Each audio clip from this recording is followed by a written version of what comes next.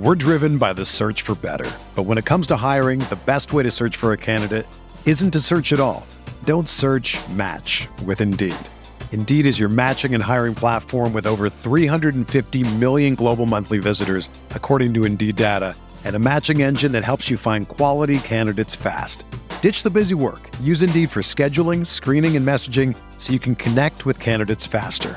Leveraging over 140 million qualifications and preferences every day, Indeed's matching engine is constantly learning from your preferences, so the more you use Indeed, the better it gets. Join more than 3.5 million businesses worldwide that use Indeed to hire great talent fast. And listeners of this show will get a $75 sponsored job credit to get your jobs more visibility at Indeed.com/Blue Wire. Just go to Indeed.com/Blue Wire right now and support our show by saying that you heard about Indeed on this podcast. That's Indeed.com/Blue Wire. Terms and conditions apply. Need to hire? You need Indeed. This thing on? See, now I'm getting mad. Because it's getting ready to be on. I want my whiskey to fight me a little bit. This is the kind of psychopath that I hang out with. I got beat up outside of a Denny's. The Rockpile Report with Buffalo Bills season ticket holder Drew Gear. He likes to get in the X's nose. Something I can't do with this podcast because I drink too much. Chris Kruger. My rollerblading, blonde mohawk producer. The pettiest, hardest drinking Bills podcast. I'm an adult. I know what I'm about.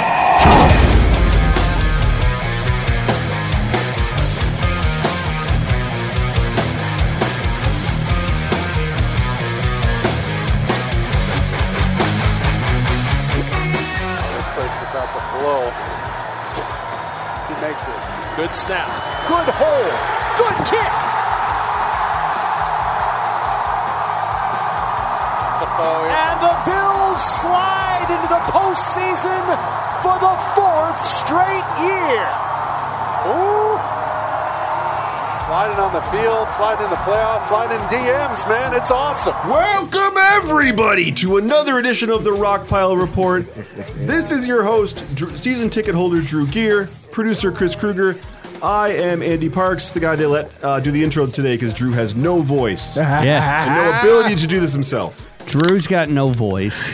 I literally watched you lose your voice on Saturday during the game. It's Festivus week. I have a grievance. It is December. Andy, you have kids. Yes, sir. Drew, allegedly you have kids. What are you insinuating they're not mine? They shouldn't be yours.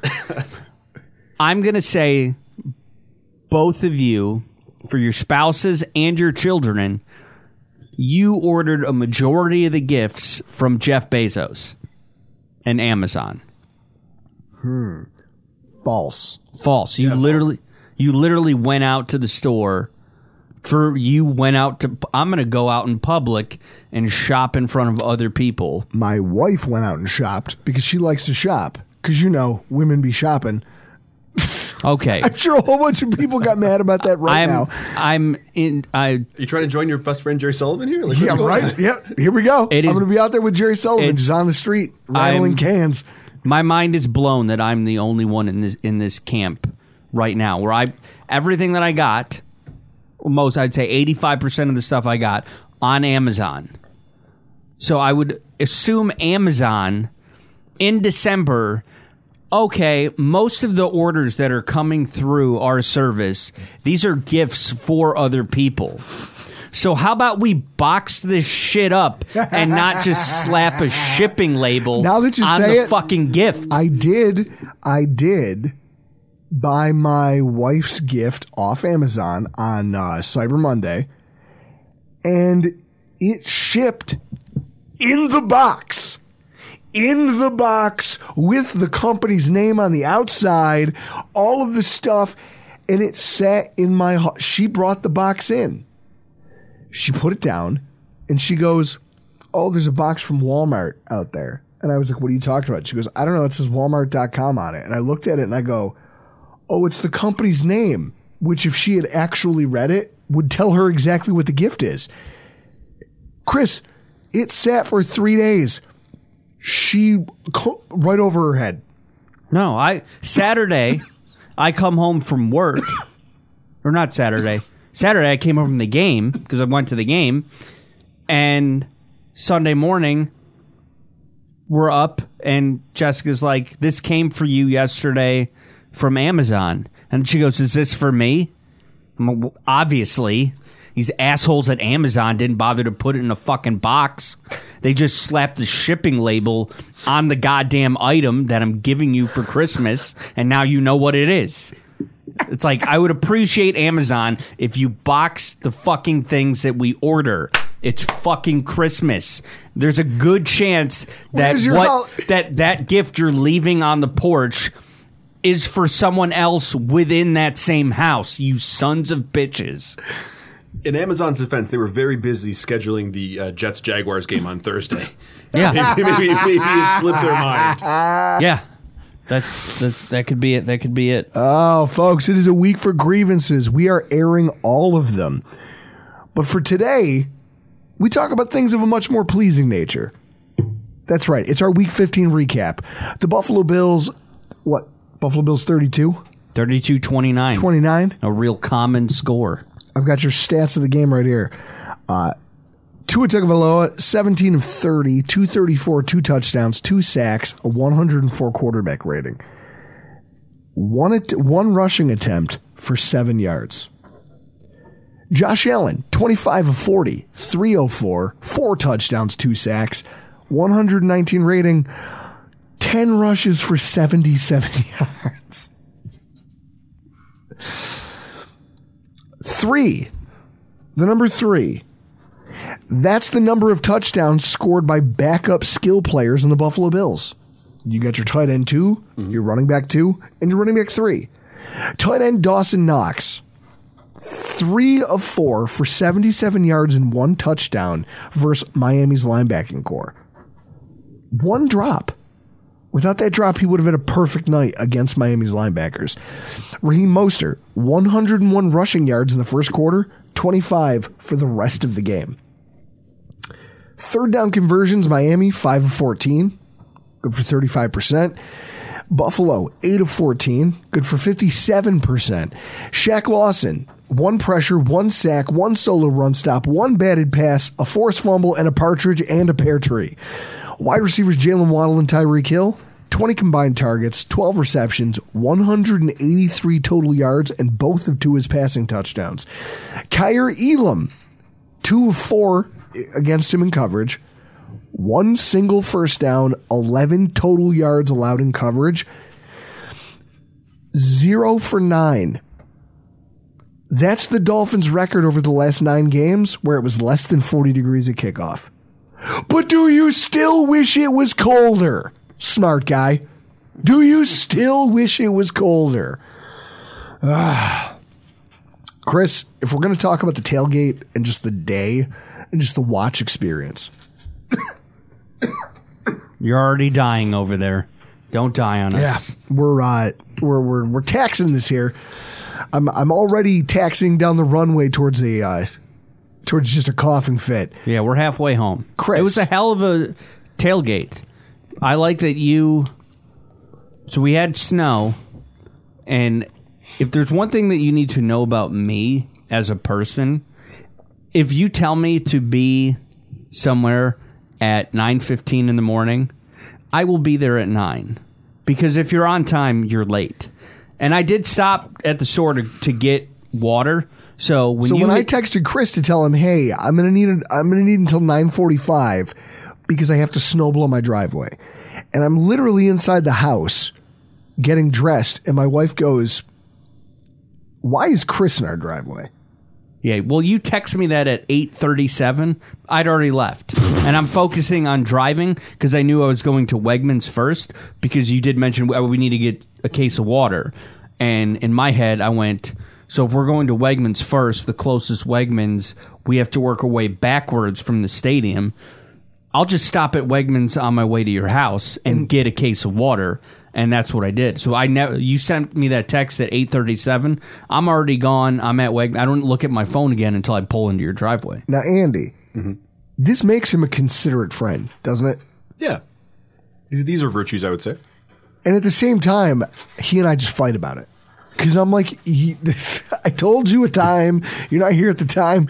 I know you're doing me a favor, but also, damn it. Then tell me a different time. And that's it. Move the original time, then I'm there at the time that you Well, I tried want. to, but you were already, you left an hour early to make it 15 minutes to my house.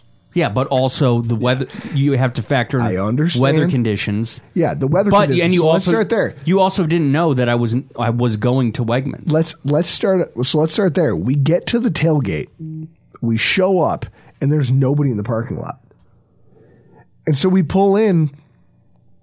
We pay the guy, and as he's pulling past us, he's in his car, and he goes, "We're not really open.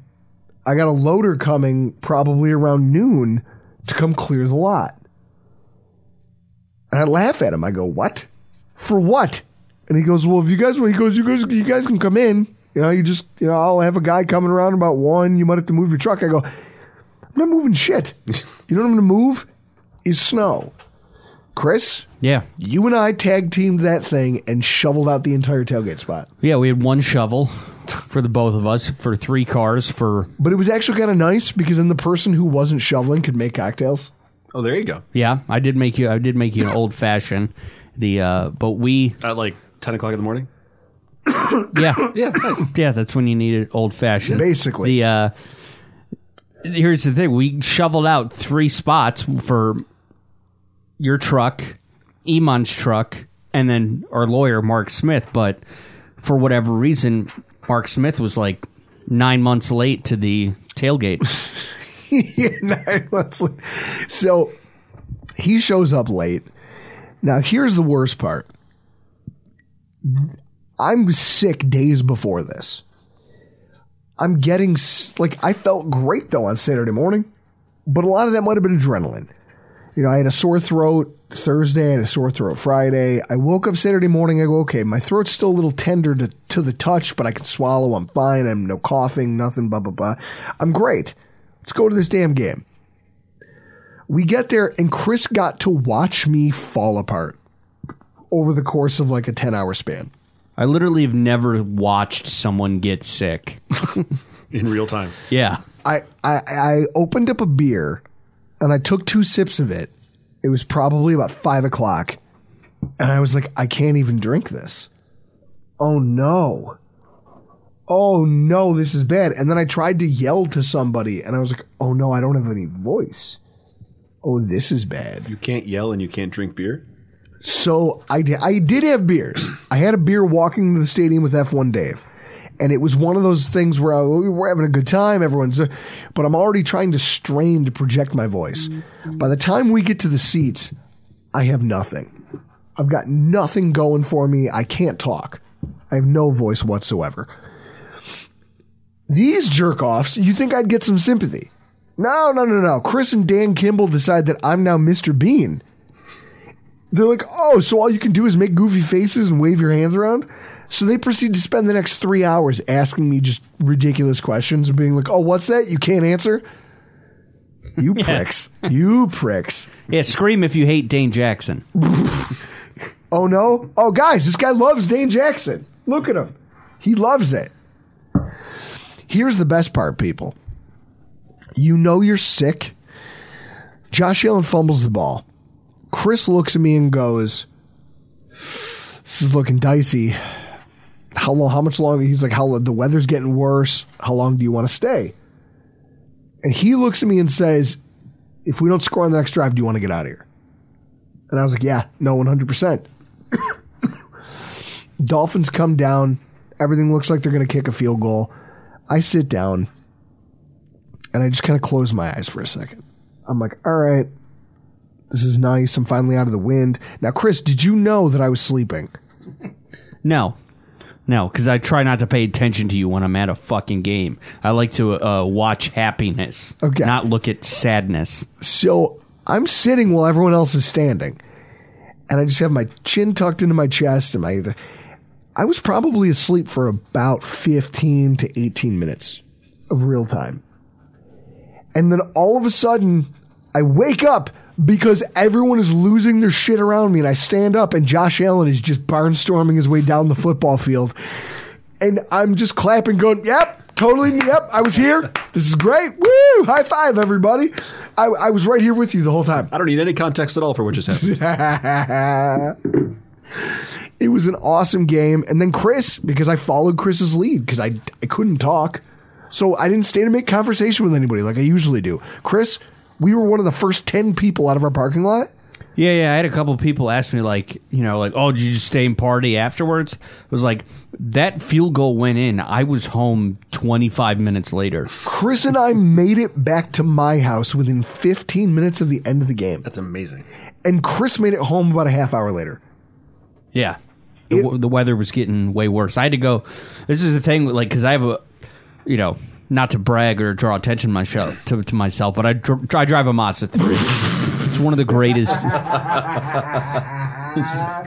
It's one of the best vehicles anybody could own. But like when I left your house, like I specifically didn't go down East-West Road because I was like, well, I know there's a couple of hills along the way over to Union, so I'm not going to chance it if I get stuck.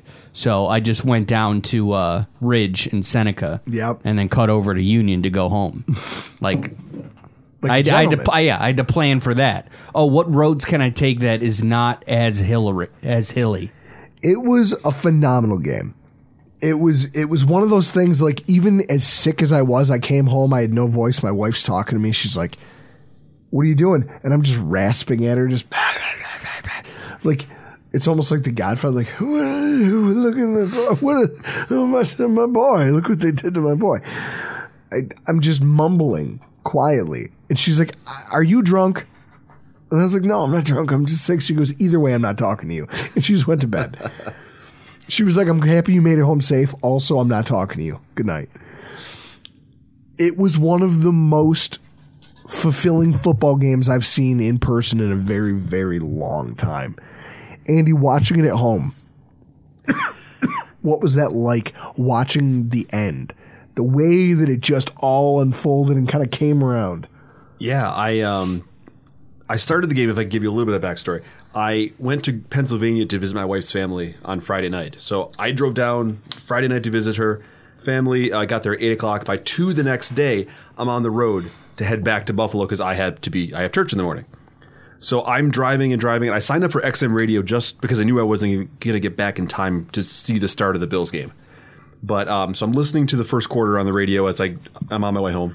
I'm on the 219, getting off to get to my house, and I just catch this glimpse to my left of the stadium to the left. And it's a crappy night weather-wise, and it's dreary, and it's ugly. But I just get this glimpse over my shoulder of this beautiful lit stadium in the distance, and it was incredible. Say what you will about our stadium, but it warmed my heart. Tell me that doesn't. It's beautiful. It is. Night when it's all lit up like that. It's like that shining city on a hill. I'm like, oh my gosh, I'm overclipped. But so I get home and I watch the game, and I missed halftime and some of the third quarter snow blowing, but caught all of the second quarter, and the end of that game was just phenomenal. It was just back and forth, and my wife was still in Pennsylvania, so I was texting with her. It was my dad called me afterwards to say, "I paid for the whole seat, but I only needed the edge." I'm like, "Thanks, Dad." But no, it was fantastic. Every time you thought that the Bills were finding a creative way to lose this game, somebody stepped up. Whether it was somebody on defense who stepped up and forced a third down when we absolutely had to have one, or the game was over. When the offensive line got themselves pulled together and their heads out of their butts just long enough to let Josh do some running and to let some sort of passing offense take place when we needed it most. It was incredible. They really did put this whole, like, this was a masterpiece. But where I'm going to start the recap of this, because Chris, I don't like to end on a bad note. No. So let's start from the top. Let's talk about that third quarter. Is that or is that not the worst third quarter you've ever seen? Chris, I'll start with you. I said this to you, I think during the game or on the way home, because over the last couple of weeks, probably since the bet was made with Greg Thompson from Cover One, I was like, Oh, I get it. I know I've been saying, well, a win is a win. And that's something I would want to say for what happened on Saturday. Chris looked at me and he goes, holy shit, I get it. Chris looked at me and goes, I now understand why you're such a lunatic about this stuff. He goes, that's nerve-wracking. Yeah. And usually it's you asking me if I want to leave. But no, it was me in the fourth quarter. I'm like, dude, if we don't do anything here, you're sick. You're sick. I got to go to work in the morning, which, by the way, I didn't make it to work in the morning on Sunday because I got stuck in my own driveway. That's hilarious. Yeah, I walked out at nice Mazda. Yeah, at 6 o'clock in the morning, and I was like, well, there's a giant mound of snow at the end of the driveway from the plow. I'll shovel that and then just gun it out of the garage and see if I can't get to my street. And I had to call off for 4 hours of work because I couldn't. And I didn't justify turning on the snowblower at 6 a.m. for the neighbors. Dude, fuck your neighbors. It's the wintertime in Buffalo. You know that. Listen, we all know what's going on. It's a snowstorm in Buffalo. If anything, if I'm out there snowblowing and you're not, you should feel bad. It's the cost of doing business. You should feel bad about yourself that you're not out there snowblowing too. 4 punts, 3 drives of under 2 minutes of possession, 3 drives of fewer than 10 net yards, no drive of more than 5 plays, a series where they got to the edge of field goal range and then committed 25 yards with the penalties and just moved all the way back to punting range. Chris, that's vomit worthy. Yeah, well, the thing... But that's just but that's just the offense. Oh, no. Can I give my one comment on the offense? Sure. I mean, the hero ball to end the half, you saw that, Andy. Yep. Hero ball touchdown, and then you fucking come out 3 and out. Like, why can't you fucking take hold of that goddamn momentum? No, they went to the locker room, got warm, got comfortable. It's one of those spots where you could have put the game away and we could have just had a party in the second half. What's the point of winning the toss and deferring if you're not going to do anything with the ball to start the third quarter? Exactly. We never win the toss, and we finally do this time, and we just piss it away. On the other side of things, the Bills on defense give up a touch on a big pass play downfield. I think that was the 67-yarder. Mm-hmm. Okay. Right after our special teams unit commits one of the dumbest roughing the kicker penalties I've ever seen in my life. That was brutal. What the fuck was he aiming for? The belt? It wasn't the ball. He tackled the guy. You don't get to do that. Right. I don't know if they told you at Pee Wee or JV or varsity or like D1 to D2, D3. Like, I don't know if they teach. I'm pretty sure you get taught that somewhere along the way. That you can't spear tackle the kicker? Hey, you know that skinny guy back there who kicks the ball? You're not allowed to gore him like you're fucking, what's his face? Rhino from ECW. I was thinking more Goldberg, but that No, Rhino, nobody spears like Rhino. And if anyone else says, oh no, it's Goldberg, or it's Edge, or it's Roman Reigns, or it's Ricky Starks. No. The spear was made by Rhino. I know that I don't remember a third quarter quite that bad. Even when Dable was here and I was shitting all over our third quarters. That was part of my last stake bet with Greg Thompson. Yeah. Like, I don't remember a third quarter that bad. Nothing we did worked. Too bad you couldn't have that stake bet now, because I think you'd win. Right? Like, that's it. Like, and the worst part is that should cost you a football game. True or false?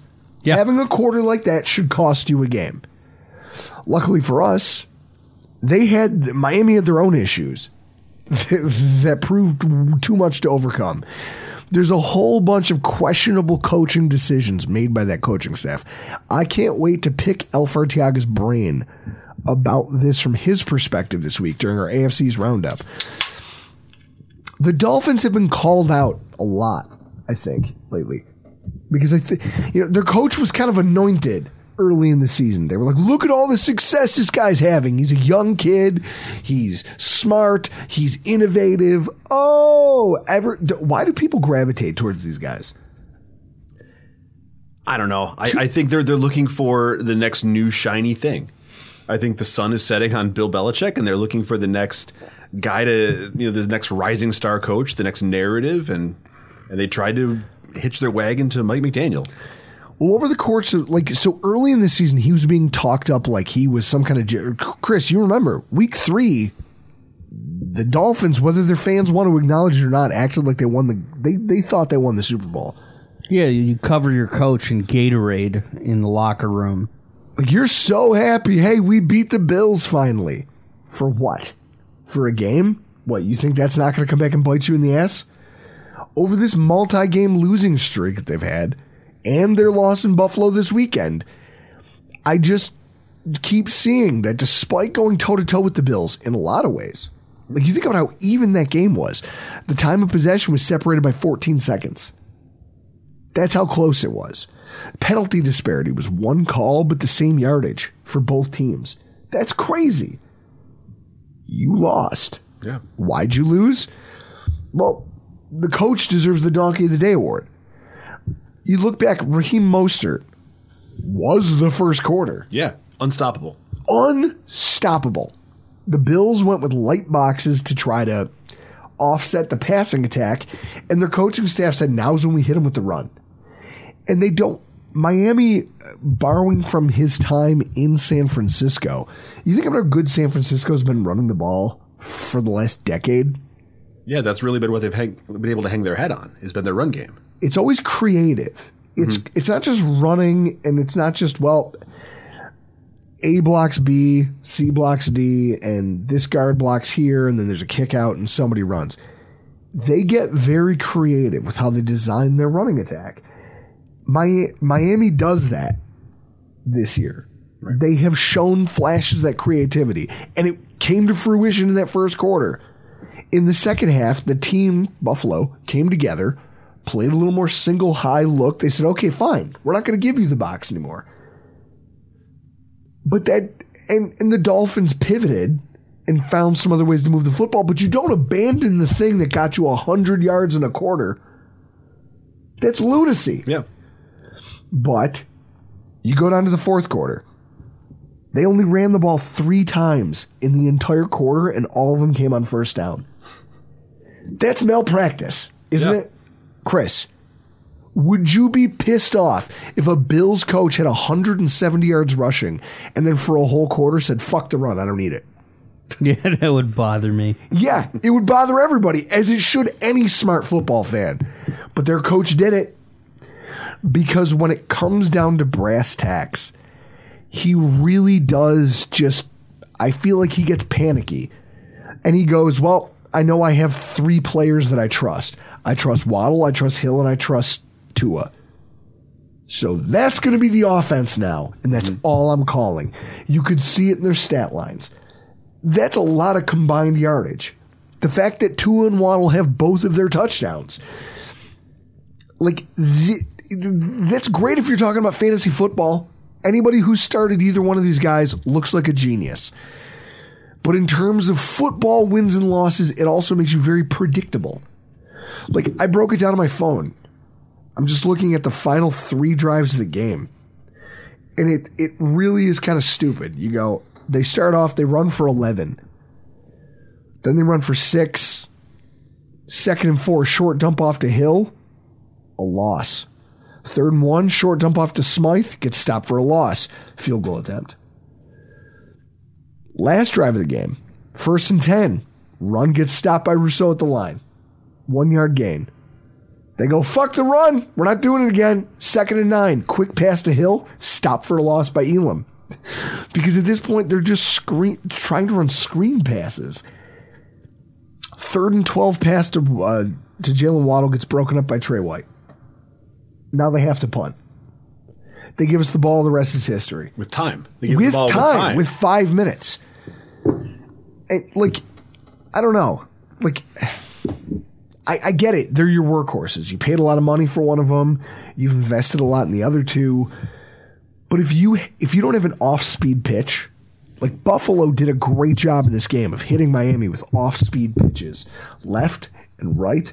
They brought in players that haven't been involved for weeks and said, hey, that guy, now you're in. Now your number's getting called. For all of the problems that Buffalo had this game, I mean, it was an exciting game. It was an amazing game. It's one I'm not going to forget for a very long time. But it wasn't always pretty. But for Buffalo's credit, how often do we watch Bills games where you hear the stat, oh, Josh has just completed his pass to his 7th different receiver today. Wow, isn't that great? He's spreading it around. He's not just relying on Diggs, and he's not just relying on Gabe Davis. But yeah, now you've got Miami, who really is living and dying by those 3 guys. And if you can shut even one of them down, that's great. That puts you in a position where you can make some headway and win the game. 100%. Like, you think about what Buffalo did with our offense. We kind of knew, hey, Stephon Diggs, they're going to work to take you away. And like I've seen the stat, we only averaged 1 yard per play when he wasn't on the field. I think that speaks to how much attention that guy draws. So the fact that Allen was able to generate 304 passing yards and that our running backs were able to function when when defenses go, hey, Stephon Diggs, we know that you're the show. We're going to take you away. And Allen goes, it doesn't, fine. I can finally get other weapons involved. Right. What? A touchdown to Quentin Morris? It's like people in the stands were like, who? What? Yeah, who had Quentin Morris as a touchdown on their bingo card? Oh my God, there was guys behind me who were like, I've got Stephon Diggs as an anytime touchdown scorer on my thing. Who the fuck is Quentin Morris? Yeah, I was going to say, was Quentin Morris touchdown on one of your parlays, Chris? No. Yeah, should have been. No, I haven't. You could have made some real money. Hashtag Rockpile. Yeah, no, I haven't bet on NFL in like a month. Because you stink at it. Well, I don't know. I bet college. I don't bet I'll seldom bet NFL. But if we're making fun of a coaching staff, I feel like this is my opportunity to get this off my chest. Kaiir Elam. Where the fuck has this guy been? Chris? Not being used. Like, it's almost malfeasance. Is it possible he's been in, proverbial bubble wrap for the postseason? I don't know, though. I mean, there's something there. Mm-hmm. Something happened. He was healthy. Yeah. They started slowly working him in. They were like, oh, hey, we're going to let you get some reps. We're going to let Trey get some reps. And then we're going to give... That was the Detroit game. Mm-hmm. And then things got weird. And they were like, you know what? We actually don't need you. And then you go, okay, well, here's a game against the Jets. We're probably... Oh, we don't need him again. What? What are we doing here? We want to see what we have in these guys who've been on the practice squad for a couple of weeks. We talked about it last week. Like, the excuses were starting to wear thin. Mm. So you finally play him, and he has a hell of a game. Like, what? This is it. He's never looked like a flop before. So we're all just kind of sitting here wondering, like, what did you do? Yeah, did he hit on somebody's girlfriend he wasn't supposed to hit on? Like, what happened? Chris. Yeah. Let's go around the table. Conspiracy theory. What did Kaiir Elam do to get benched? Oh, God. They'll never tell us because this ship doesn't leak. So. How about this? He put in the least amount of money at the rookie dinner. Was that it? He's like, fuck you guys. I'm not paying you anything. Yeah, no. Like some of the 6th, 7th round guys. Khalil Shakir put in more money towards the rookie dinner bill than Kaiir Elam. He backed into Leslie Frazier's truck and didn't leave a note, and they figured out it was him on security camera. Both good ideas. Those are both good ideas. I'm wondering if he didn't just kind of make the point like, hey, where the fuck is this old guy? Like, I get it, he's Trey White. Why is he getting more reps than me? I'm good. Right. Who had an interception in the Chiefs game? Wasn't Trey White. No, it was Kaiir Elam. Who's been here when we were winning football games? Oh, that's right. It was Kaiir Elam. Like, Christian Benford ain't here. Ain't nobody. Who, like, I'm not going to lie to you. If I had that kind of athleticism, do you know the cockiness I would walk around with all of the time?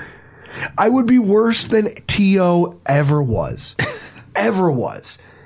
So I can imagine a world where he probably didn't like the idea that they were like, look, you don't play special teams. We do want to work in Xavier Rhodes. And he was like, what? Fuck Xavier Rhodes. Fuck this and that and you. And it didn't go well. So then they had to kind of make him ride pine to prove a point. Be like, listen, we are in charge. Right. You will do what we tell you to do. Or else. And we will not lose games in the process of making this point. Well, that's it. We're still not going to lose, even without you. Mm. So if you don't get on board, you can be off board, and we'll just keep rolling. Yep. I don't know. I look. He split time with Jackson, which I think is a Chris. Does that come as a breath of fresh air to everyone in the Bills fan base? Yeah. Like, hey, maybe they do recognize that Dane Jackson shouldn't be the de facto cornerback 2 when you go up against a team that has really great wide receiver talent. I'm just saying. And then you think back to the stats from the top of the show. In coverage, Kyrie Elam held Tyreek Hill, the Tyreek Hill, to negative yards after the catch. How many other cornerbacks can say that? That Bueller? Nothing comes to mind. Bueller? If we had crickets, I'd have you insert that drop right there, Chris. We're driven by the search for better. But when it comes to hiring, the best way to search for a candidate isn't to search at all. Don't search, match with Indeed. Indeed is your matching and hiring platform with over 350 million global monthly visitors, according to Indeed data, and a matching engine that helps you find quality candidates fast. Ditch the busy work. Use Indeed for scheduling, screening, and messaging so you can connect with candidates faster. Leveraging over 140 million qualifications and preferences every day, Indeed's matching engine is constantly learning from your preferences, so the more you use Indeed, the better it gets. Join more than 3.5 million businesses worldwide that use Indeed to hire great talent fast. And listeners of this show will get a $75 sponsored job credit to get your jobs more visibility at Indeed.com/Blue Wire. Just go to Indeed.com/Blue Wire right now and support our show by saying that you heard about Indeed on this podcast. That's Indeed.com/Blue Wire. Terms and conditions apply. Need to hire? You need Indeed. I love it. Now, another defensive performance that really excited me was Shaq Lawson. Bill's highest rated defender. His plays were all timely. And he said it was personal. You know, they asked him, they were like, was it personal? And he was like, hell yeah, it's personal. He said the same thing after the Jets game. They were playing with my money. They paid him and then traded him away to the Texans. Chris, imagine a team comes to you and says, hey, we're going to pay you $10 million a year to play football for a team that we think can win. And then out of nowhere, they go, hey, guess what? Good luck on the Texans. And they basically send you to football Siberia. Yeah. Wouldn't you be a little bit pissed off? Oh, yeah. That's got to be a thing across all sports. If you're playing your former team that traded you away. That gave you away after just signing you. Mm-hmm. Yeah.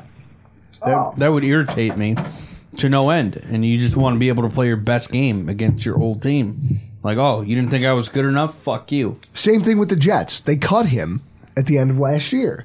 Yeah, there was all that clamor at the end of last season that we should sign him for the playoffs. Yeah, because they cut him, and basically it was about it was a few $1 million that he didn't end up earning because they cut him when they cut him. I understand why the Jets would do it. It's a shrewd business. That's the NFL, right?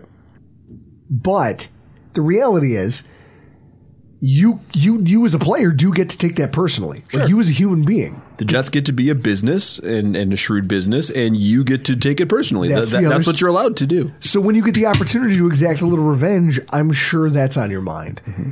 He was just all over the place. I mean, and you think about the timely nature of that. Sacking Tua, the Dolphins convert 4th and 1.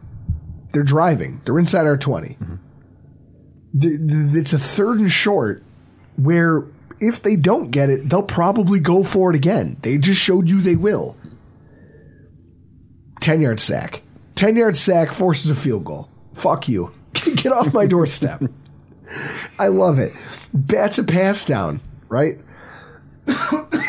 Later in the game, he bats a pass down on a drive where they have to punt. That ends up being part of what decides this football game. There's no way you can be mad about his performance. He actually, Chris, he stood out to me more than most of the other defenders. Now, was there anybody that caught your eye, or was there anything you noticed?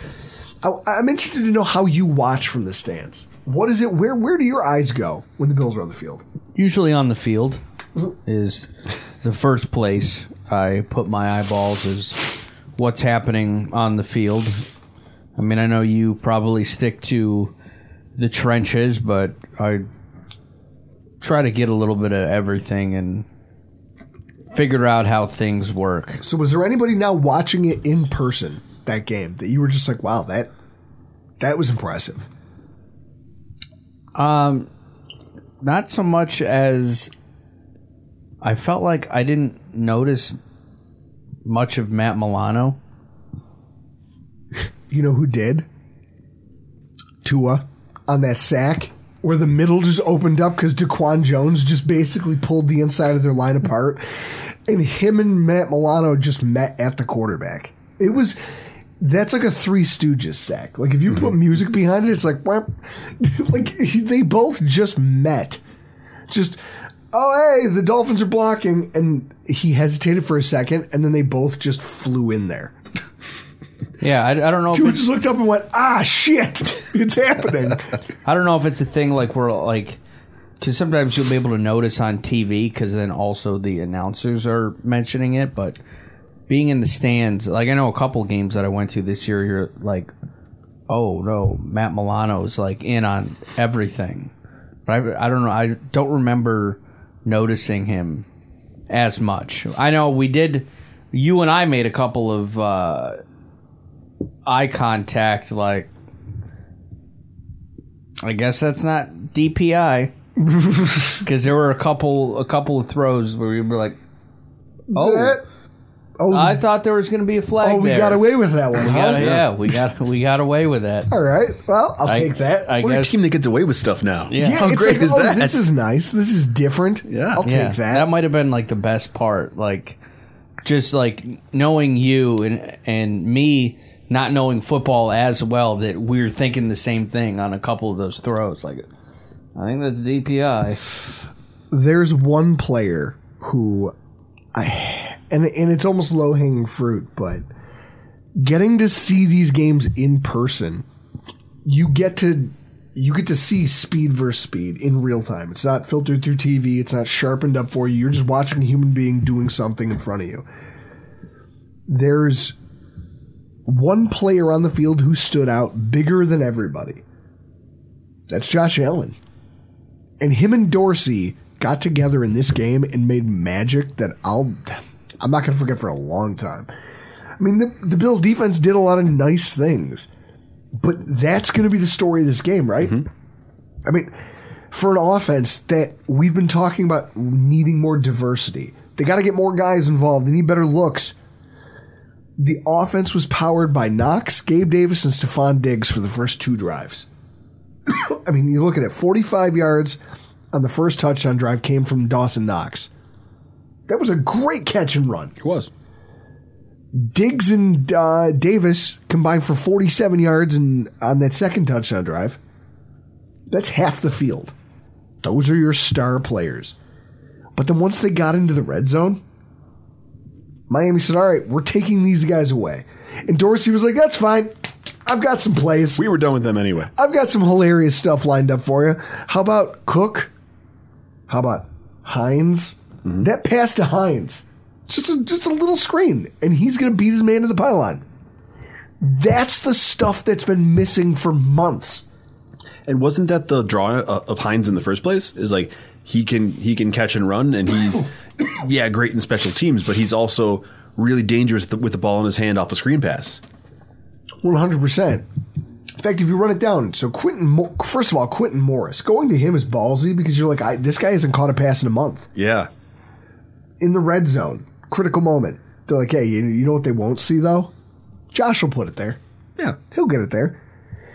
Singletary, Cook, Hines, Quentin Morris, and McKenzie all got at least one target in the red zone. That's pretty diverse. And it's a lot of faith in McKenzie that you may or may not have earned over the course of the season. Like, this is an area where we've all been, where, Chris, I put this on everybody else. I say we. I've been bitching and screaming into the ether about how our coordinator needs to be better. He did better. Yeah. Credit where credit is due.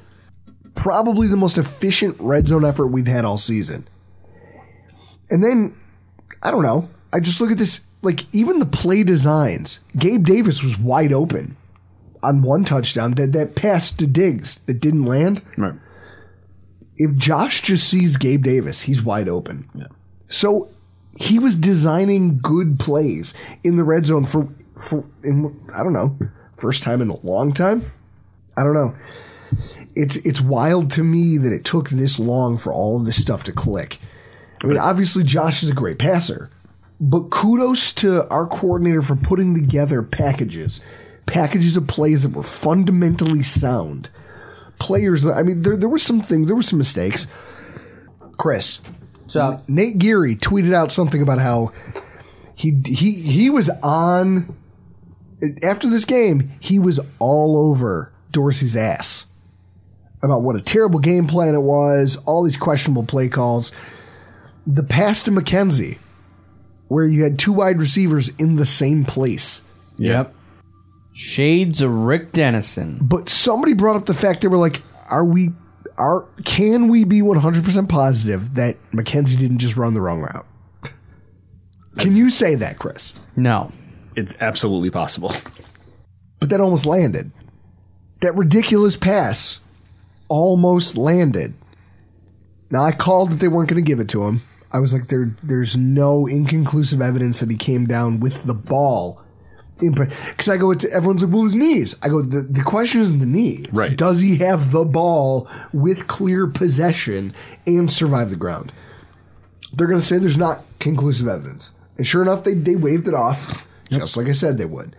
But Josh Allen made that fucking throw. Yeah. That's ridiculous.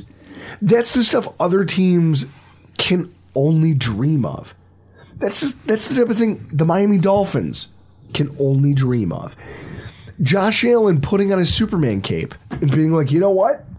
44 yards? He's like, oh, your running backs are fast. You know what they can't do? Is bulldoze into the open field when all your cornerbacks are downfield and then just push one of them out of the way. Yeah. Why? Because I'm bigger than you. I'm Josh Allen.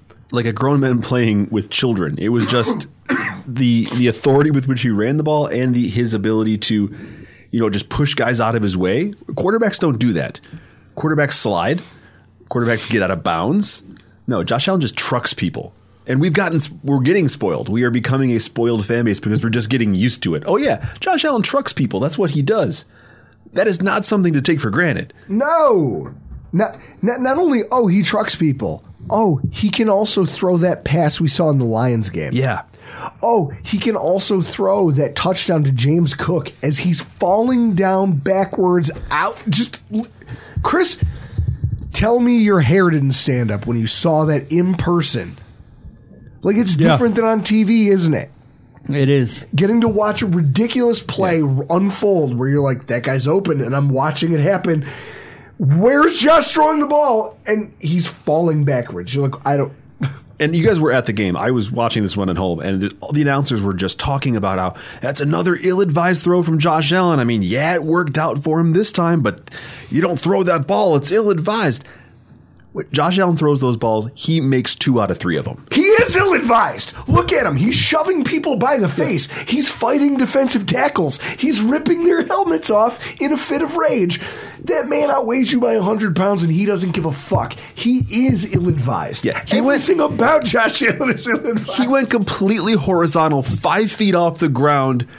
This is the franchise. His hands, his arms, this is what he needs to do his job, and he's putting them into the way of defenders to get a 2-point conversion that we desperately needed. And yeah, his whole thing is ill-advised. But somebody at the tailgate made the simile that Josh Allen is Ricky Bobby. What's his name? What's the other guy from Talladega Nights? Chris. Jean Girard.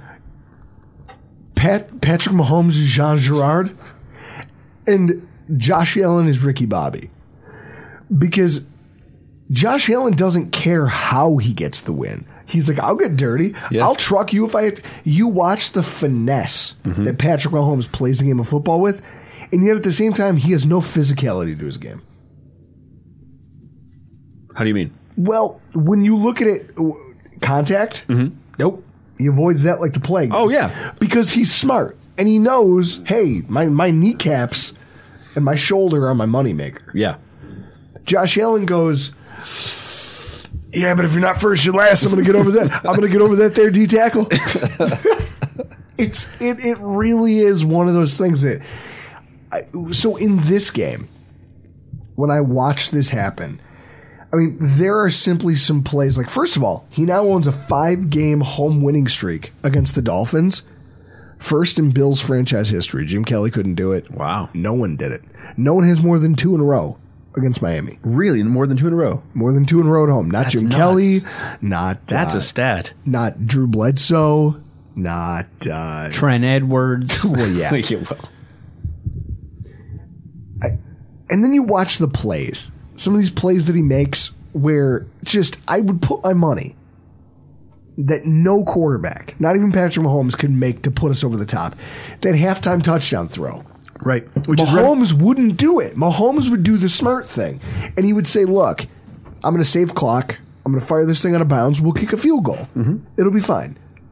You kick a field goal in that moment, the Bills might lose this game. You don't win this football game without that moment right there. Because at that point in the game, the Dolphins went down the field, scored a field goal. We go down the field, score a touchdown. The Dolphins score another field goal. We score another touchdown. I felt good about this game to start with because when we got touchdowns, they got field goals. Yes. And that was, I felt like, oh, if this is how it's going to be all day long, let's do that. And at the end of the game, or at the end of the half, rather, he makes that crazy throw, rolls out to the right, and throws it as he's falling out of bounds, reminiscent of the last time he did that 2 weeks ago. You'd think people would learn. No. And they're like, oh, he's rolling out. No, he's not. He's going to huck this thing. Right. He's going to huck this thing because he's in the words of Homer Simpson, he's like, yeah, I'm stupid like a fox. But he just does these things, and you think teams would know to don't let him roll to the right. Well, not only that, but cover. Yeah. Keep covering, even if you think he's going out of bounds. I watched with my own 2 eyes every Miami defender, as soon as they thought he got to the line, just stopped their feet. That's how Cook got open. And our receivers know better. Our receivers know. Like, this guy's an idiot. He's going to throw it in the air. He's going to throw it.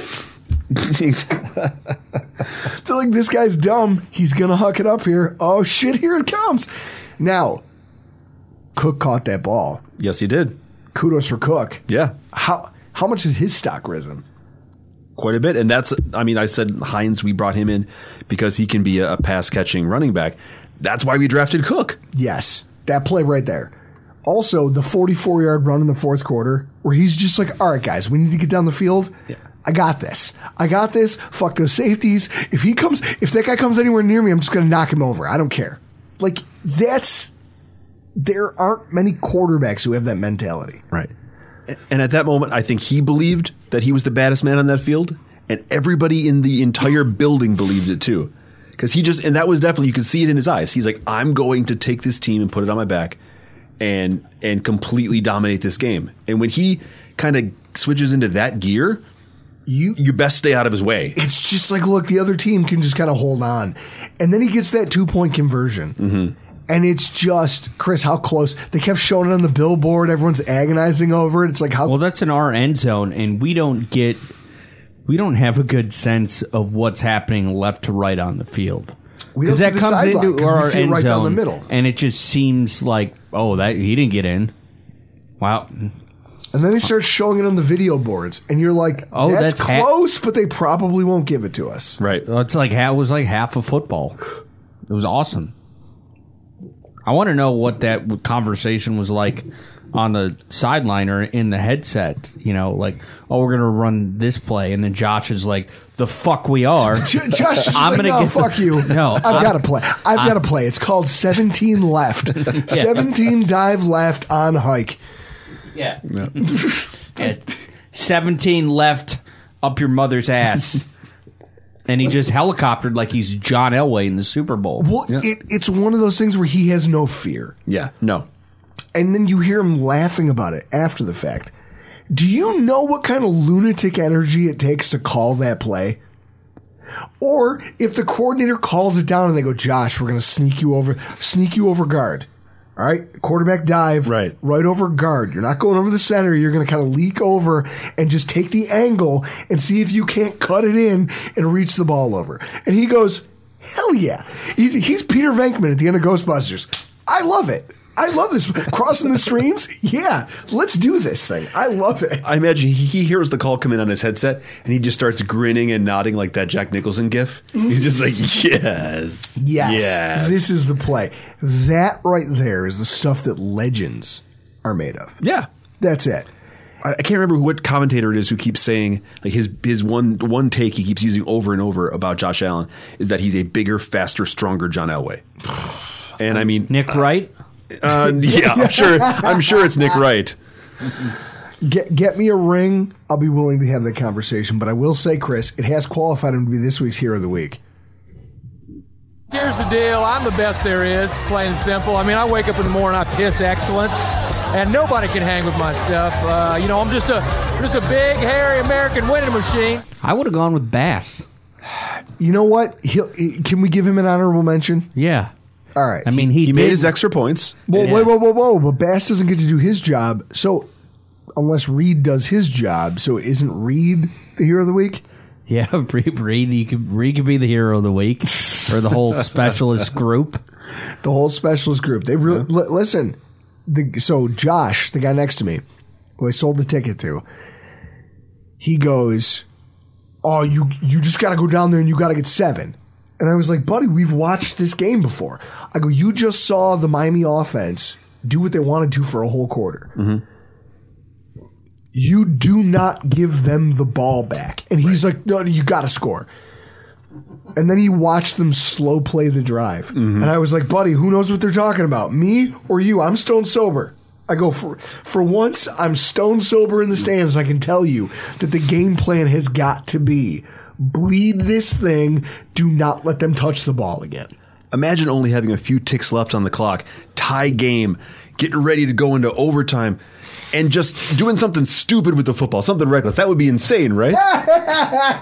Yeah, like throwing a lateral. Yeah, back across the when field. the game is tied and you can really have another opportunity to make something of it. Oh God, I've never been so happy. I don't know, because there's somebody who did something equally stupid, and he's our Hero of the Week. Defensive back Cam Lewis. You folks fell on your face. You get an F- in my book. I've had it. Not going to sugarcoat it. I won't stand for any more of this. The fact that when we need depth, that Cam Lewis is still seeing snaps over the safety that we traded for in Dean Marlowe is coaching malpractice. It's indefensible. What has this kid done in a game setting to show you he can be a real football player? A guy you can trust in critical moments. Because I'll tell you what, he's botched 2 of them that have almost cost us football games. One of them did. One of them could have. What the fuck? You're talking about Dean Marlowe, who knows the scheme. He's played in it. He's done very well in it. He's not some fly-by-night like, hey, he was here for a year and whatever. He's been around McDermott his entire career. Dean is already in game shape. It's not like he just got off the couch like John Brown or Cole Beasley. Right. Meanwhile, Cam Lewis is on the wrong end of some of the worst plays of the entire season for Buffalo. From that Jefferson debacle, like what, you didn't know to knock it down? The fuck are you doing? Right. Meanwhile, like what? Not running into the kicker? You don't hit that guy. They teach that to you in Pee Wee. Right. And then he laid there on the field for a while. It's like, yeah, this is the most embarrassing moment of your adult life. Right. If you'd like me to feel bad for you in this moment, I will not. Yeah, I'm not going to. Right. Uninterested. His play is so bad, Chris. You said it. He took all of the Lewises down a peg. Yeah. I'm talking about Jerry Lewis, who's a comedian. Used to have his own show. He was on Curb Your Enthusiasm. Lewis Black? No, don't know. I don't watch Curb Your Enthusiasm. Huey Lewis? Huey Lewis? Huey Lewis doesn't sound as good anymore? Juliette Lewis? Juliette Lewis? She can get bent. What? Although Natural Born Killers is still a great movie. Never seen it. Of course you haven't. Louis Black and Louis C.K. aren't as funny anymore because they share the same sounding name as you. Well, and they both get in trouble for various things. Yeah. I think Louis C.K. kind of... He lost his shine by himself. Yeah, He didn't need Cam Lewis's help. You've literally sullied the name. I hope you're proud of yourself, and I swear this better be the last time I see you, barring any catastrophic injury.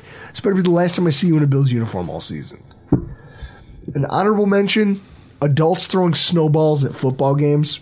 I saw the tweet. That was a good one. Chris? Yeah, and people got mad at me for it.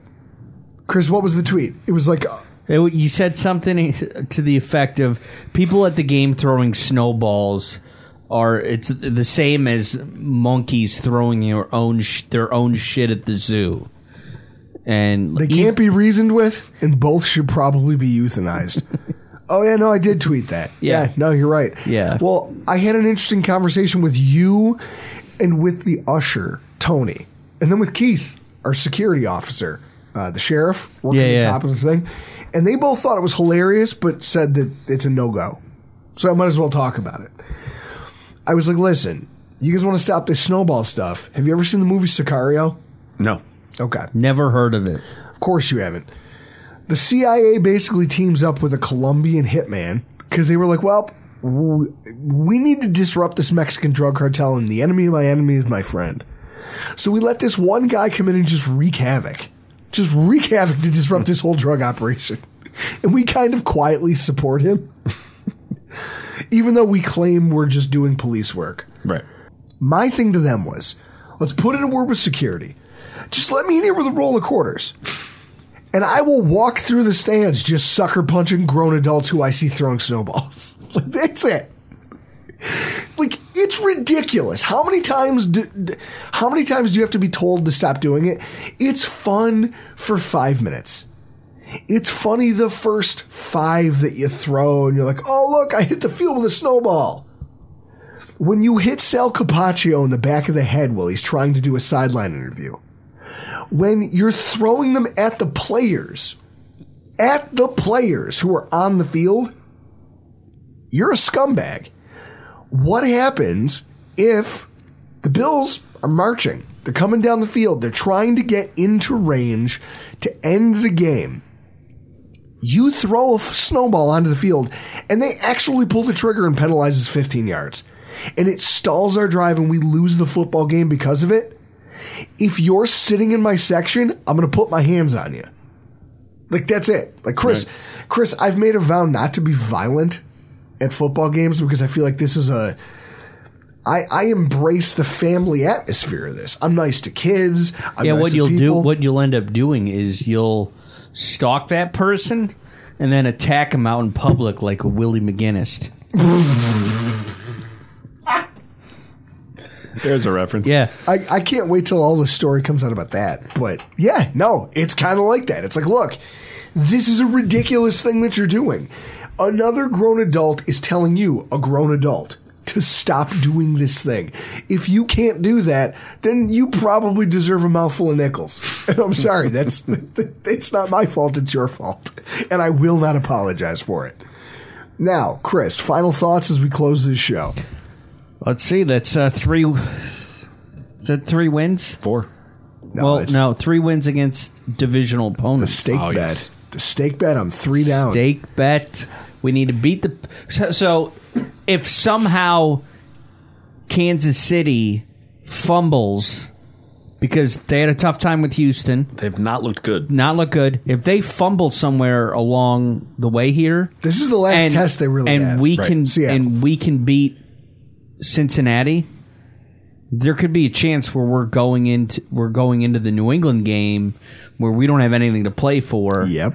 And we could essentially sit people and end up losing that game. That's all you have going for you. But I'm very much happy that We're getting close to you owing Greg Thompson another steak. Is this just because you want to show up and drink fancy cocktails in a stupid shirt? Yeah, and watch you have to take the bill. Pay for Greg's steak. It brings you pleasure watching me have to take the bill. Plus, anytime we get to talk this up, I'm also going to mention that you should go to the Western Door. All right. We'll put it under advisement. Yeah, the Western Door. Your final thoughts as you walk away from this thing. I mean, it was a stressful game. It ended really close to midnight, and my nerves were shot. I was not able. Trying to go to sleep after that game just wasn't an option. I mean, I long for the days, and I think Bruce Nolan tweeted this, that he misses those early season blowouts. So I'm proud of what this team has been able to accomplish. They're playing quality opponents, and they're rising to the occasion. How often have we seen the Bills play down to the level of their competition over time? That happens all of the time. All of the time. So we're seeing the team play up to their level of competition and beat teams they're supposed to beat and beat teams that they have a legitimate chance not to beat. So I'm happy with the direction they're going. It seems the offense is clicking at the right time. It just find a way to win these last couple games and stay healthy. If we can do that, sky's the limit. This is one of the best games I've ever attended in my entire life. Bucket list. Like, this was, you could check that off. Like, exciting game in the snow, meaningful Miami-Buffalo game. Boom. Check it off. And it had a very storybook feel to it. Mm-hmm. Oh my God, the Bills are on the ropes. Dolphins have the lead. Fourth quarter starts. Oh, wait, the snow starts to fall. Yeah. And the wind starts to pick up. And all of a sudden it's there. And then the Bills just kind of draw this sense of power from that and just plow ahead to, like, Bills mount this incredible comeback. And they just hold on to this game with their fingernails and pull it off. Like, 4 lead changes. 4 lead changes. Like, a Bills team that doesn't win until the clock reads 0. Yeah. That's game of the year material. Yeah. NFL Network is going to be airing this thing all summer long. As they should. I know every Bills fan and even some grouchy Dolphins fans will feel that way. Be like, I want to see this one more time. Like, it'll be on TV sometime in July and we'll turn it on. Or we'll see it on TV and go, I'll watch that. You know, I'm sitting there, I'll watch that, and you'll rewatch it and go, man, that was great. What a game. Yeah, this summer I watched the re-airing of the Bills-Patriots playoff game when the NFL Network put it on in, like, August. Yes. I used to have a DVR, and me and my son would sit down and watch it. My wife, when my oldest Jack was probably the same age as my youngest now, 7, 8, 9 months old, there was one night where he just couldn't sleep. And my wife points at it as one of those moments where she goes, I knew you were going to be a good dad. Like a great dad. Because she goes, he couldn't sleep. You got up with him. You're upstairs doing whatever with him. Our bedroom was in the basement. She goes, you didn't come down for a really long time. And I didn't hear anything. So I came upstairs and it was just you and him wide awake. And you had him in the office. And we were sitting in the thing, and I was replaying the 2019 Thanksgiving Bills-Cowboys game for him. Yeah. And she goes, and I'm standing out in the hallway listening to you explain to him, see that guy? He's Jerry Jones. See how angry he is? We like that. This is one of those games. This is one of those games that we'll show our children when we try to explain to them what this era of Bills football was about. Mm-hmm. Like, that's it. And it's also, this game was a sign that the rivalry is back. Yes. Like, mark my words, there will be a Sunday night football game with the Bills and Miami Dolphins next year. Whether it's here, whether it's there, I don't know. And also, if you look at it, like, last week, Elf and Nate joined us on the show to talk about the team and the rivalry and their personal rivalry and all these things. Mm-hmm. Like, they are our only true competition in the division. Yeah. If you want any more evidence, look at the point differentials from last year to this year. I broke it down. The Jets in 2021, the Bills were plus 45. This year, the Bills were plus 5. +5, but that last one was a very convincing win. Yes. The Patriots, 2021, the Bills were +38. Right now, we're +14, and the way the Patriots are trending, it could get worse. Oh, yeah. Last season, Dolphins and Bills, the Bills were +50. This year, Bills are +1. There's 1 point separating us from them. And just a couple wins separating us in the standings. Yeah. And if they don't lose their starting quarterback for 3 games, who knows what that looks like? Like, this is it. They've made the sharpest improvements of any of our divisional opponents, and they deserve to be kind of applauded. Yeah. Because if they don't carry their end of the bargain, then we don't get this game.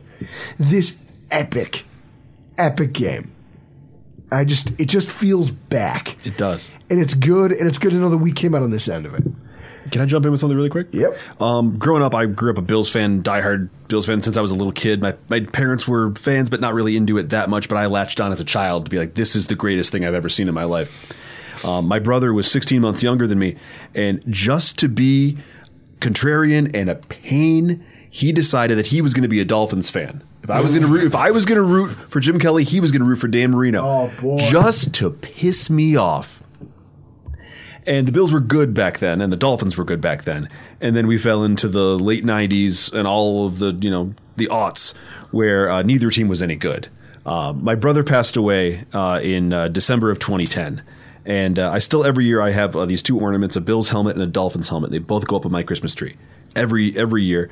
And it means a lot to me when those rivalries are good because it makes me think of my brother. And I feel really good about that. So, to see these 2 teams both be good and both have really, really bright futures ahead of them. They both have that coach-quarterback combo that seems to have that special sauce that they can make something happen. I mean, it just makes me feel a little closer to my brother. And so, that's just on a personal note, but it makes me happy. Makes me happy. Did you get a beer? No, I'm out. Well, I'm getting you one because we're going to toast to that as we close this one because you don't. Thank you. Cheers. Cheers to from that. across the room. Cheers. Guys, what a week. What a game. But for tonight, we're going to get the hell out of here. I'm Drew Gear. That's Chris Kruger. That's Andy Parks. And this has been your Rockpile Report.